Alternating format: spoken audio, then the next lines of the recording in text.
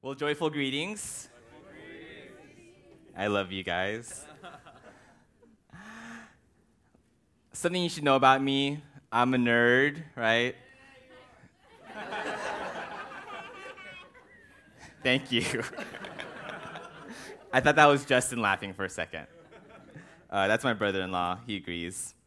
But as a nerd, I love, and as a Christian nerd, I love theology, right? That's why I got this passage. And the reason why I love theology is because theology, it's the study of God, right?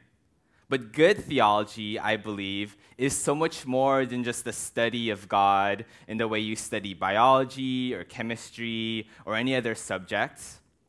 But good theology is to intimately know who God is, to know Him as if I know you or my wife or my best friend. It's that kind of study. It's that kind of knowing. And so I come up here loving theology, loving knowing God, and I pray that we would too as well. As we see this passage and its deep theology, we would embrace its truth. Because I strongly believe that we as a church, we need to cling to good theology, especially in an age, in a culture, in a society where feelings are being treated like fact, where how I feel God is or how I feel God to be is treated and valued as much as what God truly is in the Bible. The passage that I have the blessing of preaching about today, it's a challenging passage. It deals with election. How many of you guys have heard of election? Not the presidential one, but God's election? Anyone? Okay, a few people. Well, Wilson, he's also covering Romans 9, and he's going to be covering the part of God's sovereignty and how that interplays with our free will, our free choice. So this frees me up to focus on on this, right? Instead of how the sovereignty and free will interplay, I want to focus on this. No matter how God may choose to save, we can acknowledge the truth that God is God, that God is sovereign, that God is good, and that God is wise. Thus, no matter what actions He does, no matter what decisions He makes, we can trust in Him despite our fickle feelings or limited understanding. That's what I want to get to today. And I know I've talked to many of us, or many of you guys, and even from personal experience, there's times, right? Have you ever had a moment where you know this truth in your head, but there's this disconnect to what you feel in your heart? One of my prayers that I've had for all of you, is that even though there may be this disconnect of what you know God to be like and what you feel God is, that as you hear truth being preached, as you hear the word of God, despite how you would feel, you would trust and lean into the truth, right? So that's my prayer. So if you turn your Bibles, we're going to be in Romans chapter 9. And I'm going to be reading verses 6 to 13.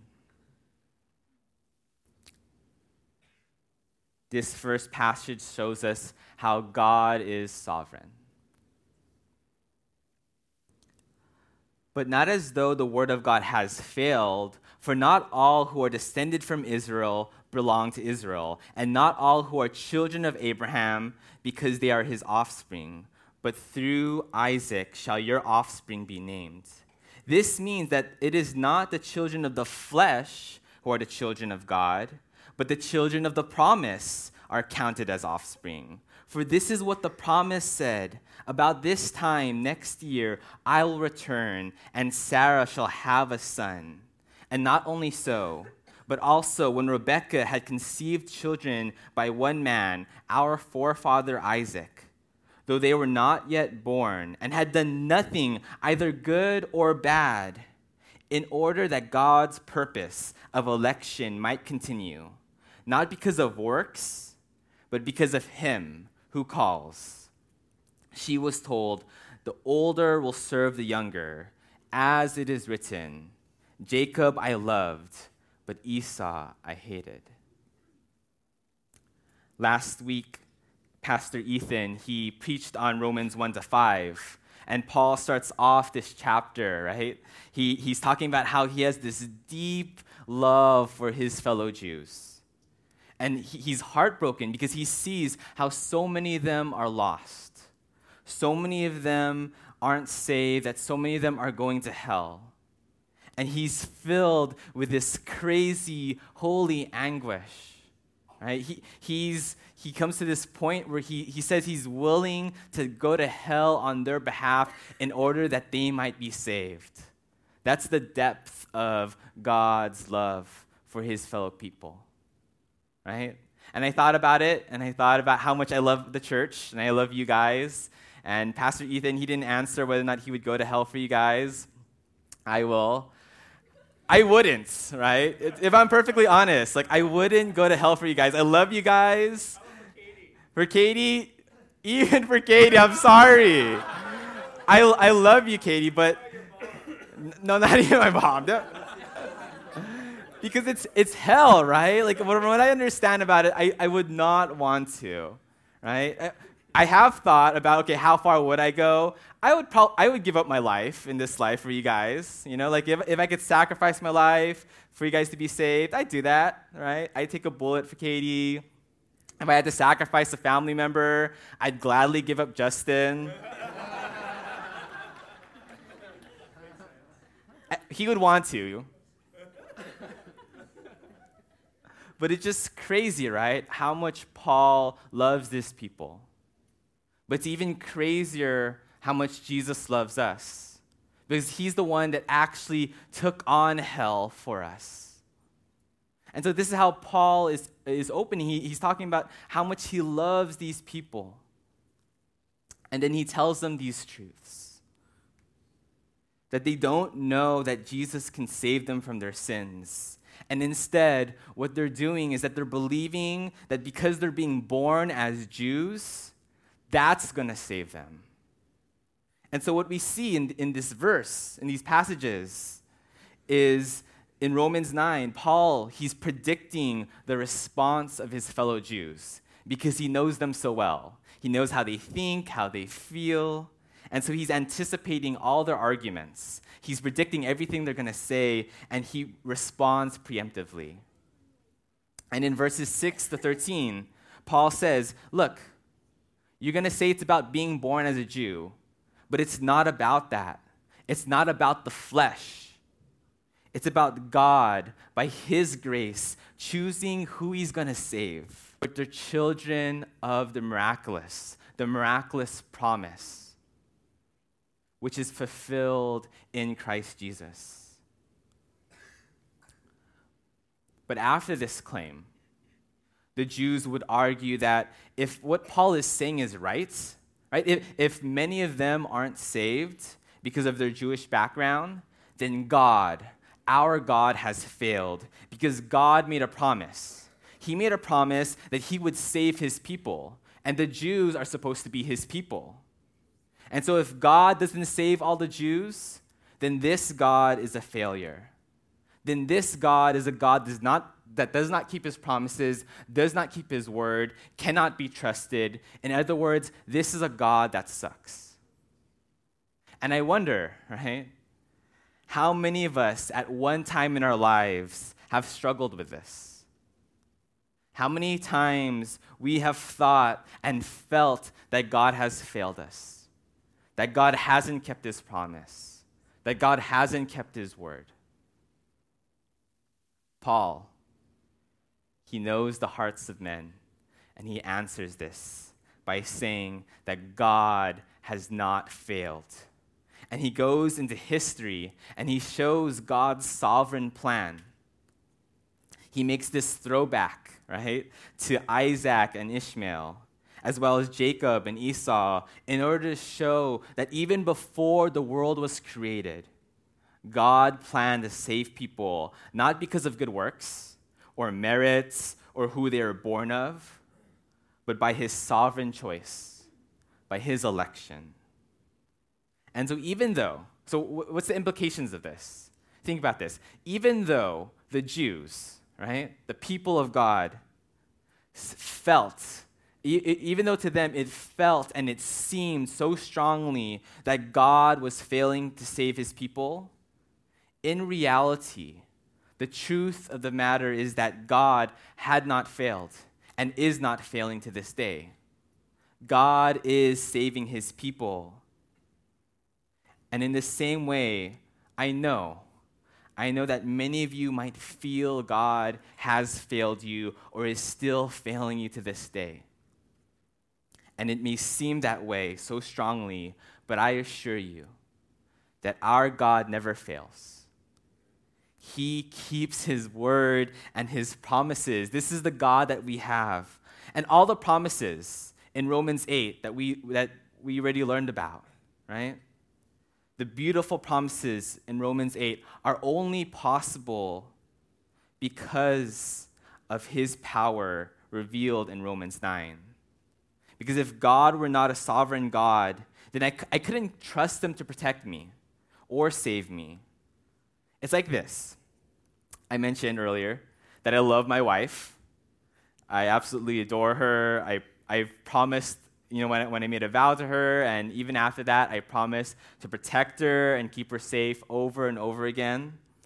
The other day, I was at a benefit dinner for my school, and a bunch of my kids were coming up and just saying, "Mr. Fisher, you are so lucky to have such a beautiful girl fall in love with you." And often I say, yes, that's how I know God exists, because there's miracles like that happen. And so I know I'm blessed, and I know that I'm so lucky, right, to have a girl like her, right? And so I want to protect her, and I promise to protect her. But one day, imagine if one day a man barges into our house. I don't know why, but just imagine he does, and he has a shotgun. And he fires at Katie, right? And this is my moment to shine. This is my moment to prove that I love her. And so heroically, I dive in front of her. I take in the bullets, right? My blood spatters. I fall into Katie's lap like a hero with my lightning-fast reflexes. And in her arms, I die. But nothing's going to stop that man from harming Katie after I die in her arms. Or if she's rock climbing in Joshua Tree, right? I remember watching her rock climbing, and I'm like, if she slips or if her sweaty hands dissolve the rocks and she falls to her death, she does, and she falls to her death, right? I can't stop that, right? I can't even if I run and try to catch her, we're both gonna die at that moment, right? Or if she's on her deathbed, dying from an incurable disease, what can I do to protect her then? Nothing. Why? It's because I'm weak. I am horribly weak. There are so many things I'm not in control of. No matter how much I love Katie, there are so many promises I can't fulfill because there are so many things outside of my control. And so it's not just enough for us to learn week after week that God is a God of love, which is very popular and very awesome and encompasses many things. But if God were only a God of love, then we would still have many things to fear if he wasn't sovereign, if he wasn't in control of everything. But when we do declare that God is sovereign, we declare him to be in complete control over everything, which means that if he says that he's going to do something, what in the world is going to stop him? Seriously, what's going to stop God from doing what he promises? He is going to do it. I can trust in the promises of Romans 8 when he says that all things work for the good of those who love him. I can trust that nothing on this earth or in the universe, neither Satan or my own stupidity or any force imaginable, can separate me from him and his love. I can trust the Psalms when they say that God is my shepherd. What am I going to fear? Or that God is not withholding any good from me, because there's nothing preventing him from that, nothing stopping him from that. Or Hebrews, when it says that the Lord will never, ever leave us nor forsake us. There's no distance, no sin, no power that can stop God and his promises from being fulfilled. We can trust in that sovereign God. And so, unlike the Jews that think that God has failed, we trust in God because we know that he will never fail, and that's where the security of our salvation lies. It's not on us, right? If our salvation was on us, man, we would be in so much trouble, right? So much fear, right? If we had to keep track of points and make sure we had a handle on things. But when our salvation is in him, we can trust that he will save us. And if we can trust God in the biggest thing, our salvation, then we can trust in God in the small things, in money, in relationships, in work, in the future. It doesn't mean that things will always go the way we want, but we can trust in God that things will happen the way we need. But Paul knows that even though he's shown God to be sovereign, that the sinful heart continues to question God. And so again, Paul anticipates and he responds. In verse 14 to 18, we see that God is not just sovereign, but God is good. It says, "What shall we say then? Is there injustice on God's part? By no means. For he says to Moses, I will have mercy on whom I have mercy, and I will have compassion on whom I have compassion. So then it depends not on human will or exertion, but on God who has mercy. For the scripture says to the Pharaoh, for this very purpose I have raised you up, that I might show my power in you, and that my name might be proclaimed in all the earth. So then, he has mercy on whomever he wills, and he hardened whomever he wills." What does this mean?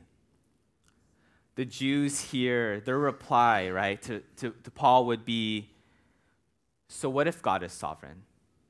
So what if he's complete control of everything? If God does things this way, if this is what he allows in my life, if this is how he acts, then he can't be a good God. He must be unjust. And I think about this, right? Yes, if God loves me, that's awesome. And yes, if God is sovereign, that's amazing. But what if God were not good? I think about if a powerful but evil dictator loved me, and I really wanted a puppy, right? And because he loves me, right? This evil dictator loves me. He's gonna get, and he's very powerful. He's gonna get me a puppy, right? But because he's evil, the way he gets me a puppy is by stealing it from some little boy, beating up his family, right? In order to get me this puppy, right?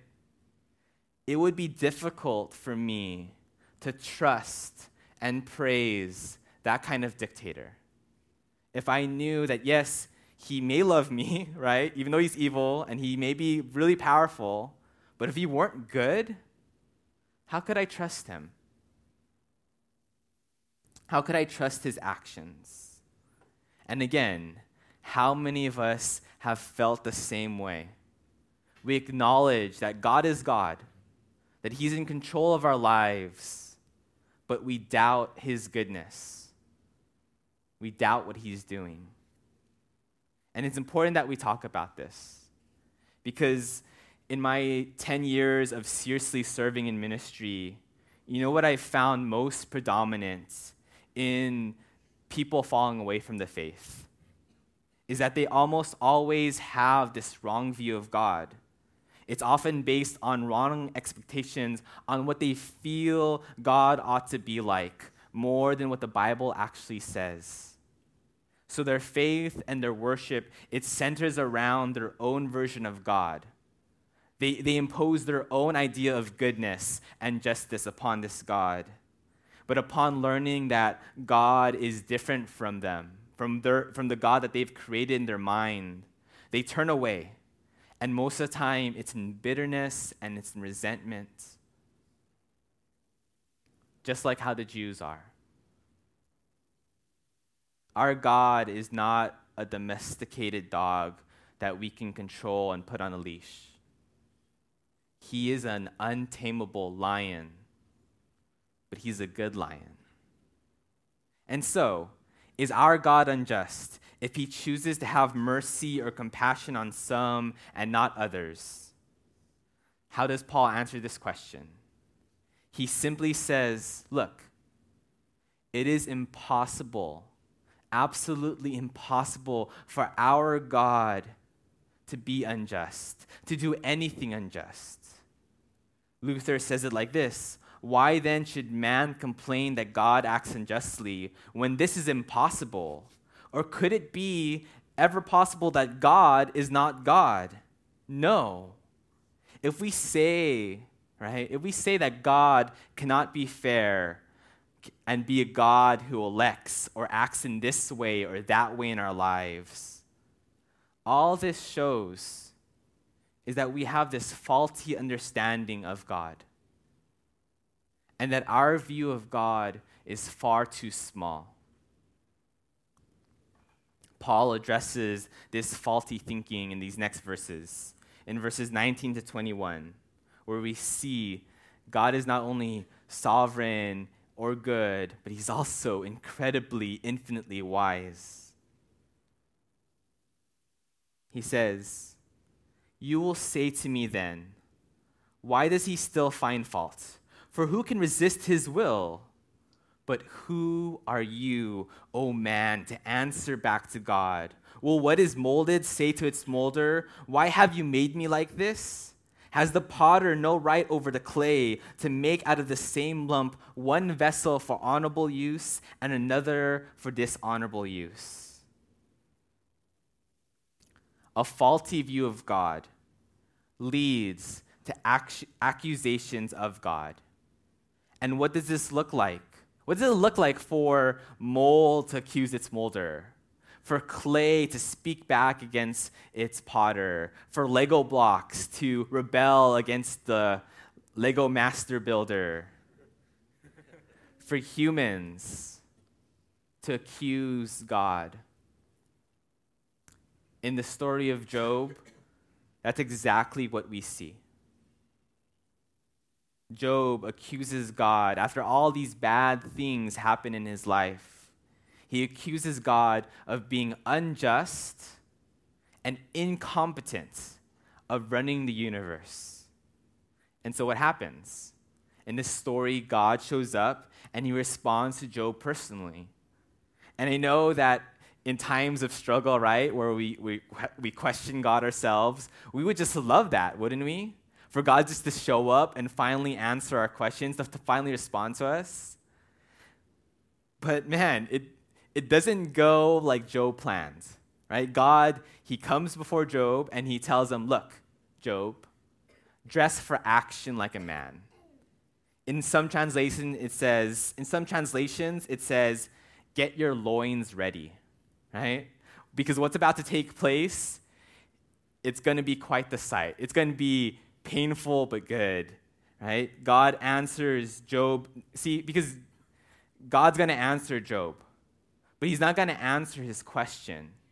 Instead, he's not going to answer his question of why all these bad things are happening to him. Instead, he takes Job on this humbling journey. He begins to question Job And these questions, one by one, systematically reveal Job's limitations as a man. He questions him. He says, Job, where were you when I created the earth? What were you doing then? Surely you know how all this works. You know the trillions of stars in the sky? What's all their names? Can you tell me the name of that constellation? Can you tell me how that was formed, or how that galaxy came to be? Answer me, Job. Come on, O wise one, O great, smart scholar of the greats. How about this? Have you ever controlled the sunrise? Have you ever commanded the weather? You see what God is doing. God is showing Job and us how God has his mind on all these cosmic, huge details that we cannot even begin to fathom. And God doesn't stop there, right? You think that would be enough, but he doesn't relent. He keeps on laying on the blows. And he goes into these micro details. He says, how about this, Job? Think about the deers.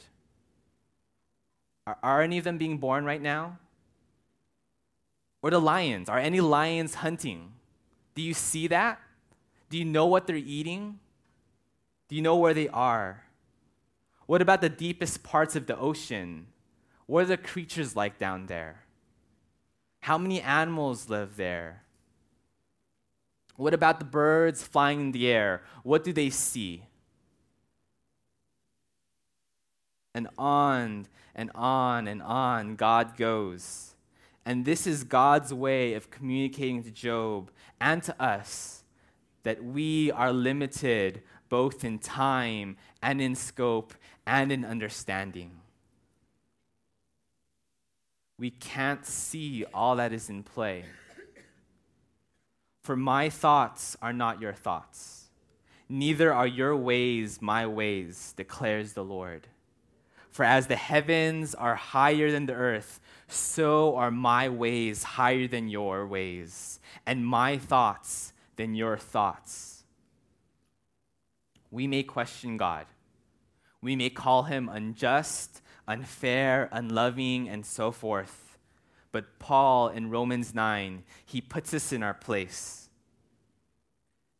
Is God unjust? By no means. Who are you? Who are you, O limited man, to question an infinite God? There's a lot going on that we have to admit that we don't know. And we often feel, right? We often feel like we know how things ought to be, but we don't feel correctly. And even if we know what's going on, we don't understand how it fits into the grand cosmos of things, how it fits in all of history. We are limited. And here's the crazy part. Most of the time, we're unaware of this reality. We don't think about how limited we are. Because everything in our culture talks about how we should affirm how we feel and validate our own self-importance. But we got to realize that God is wiser than us. We can't be deceived by our feelings. So what may look like injustice from our point of view needs to be seen in an infinitely larger context. Job and us were in no position to make any valid accusations against God. And we can rejoice. We can rejoice, though, that God is wise, because we won't have the answer to everything. We won't know why everything happens the way they do. We won't know why the child dies in the womb, or why the relationship ends the way it does, or why I can't get the job that I want, or why the depression and loneliness won't leave me. Why bad things happen to good people. Why I'm going through this suffering. We won't have those answers. But we do have this answer, the answer that God is wise. And we're invited to trust in this infinite wisdom whenever we counter suffering, even the darkest kind. Now, this doesn't mean that we can't be honest, right? God wants us to be honest with how we feel. But he invites us in our pain, in our hurt, in our grief, and in our doubt to bring it to him and to trust in this God that we see, the God of Romans 9. The God that is sovereign, good, and wise. So why is this important? Because when life gets rough, because it's going to get rough, right? That's just reality of this sinful world that we live in. Life is going to get rough. What is going to help us most? It's not someone that's going to validate all your emotions. It's not affirmation from people through likes or snaps or words.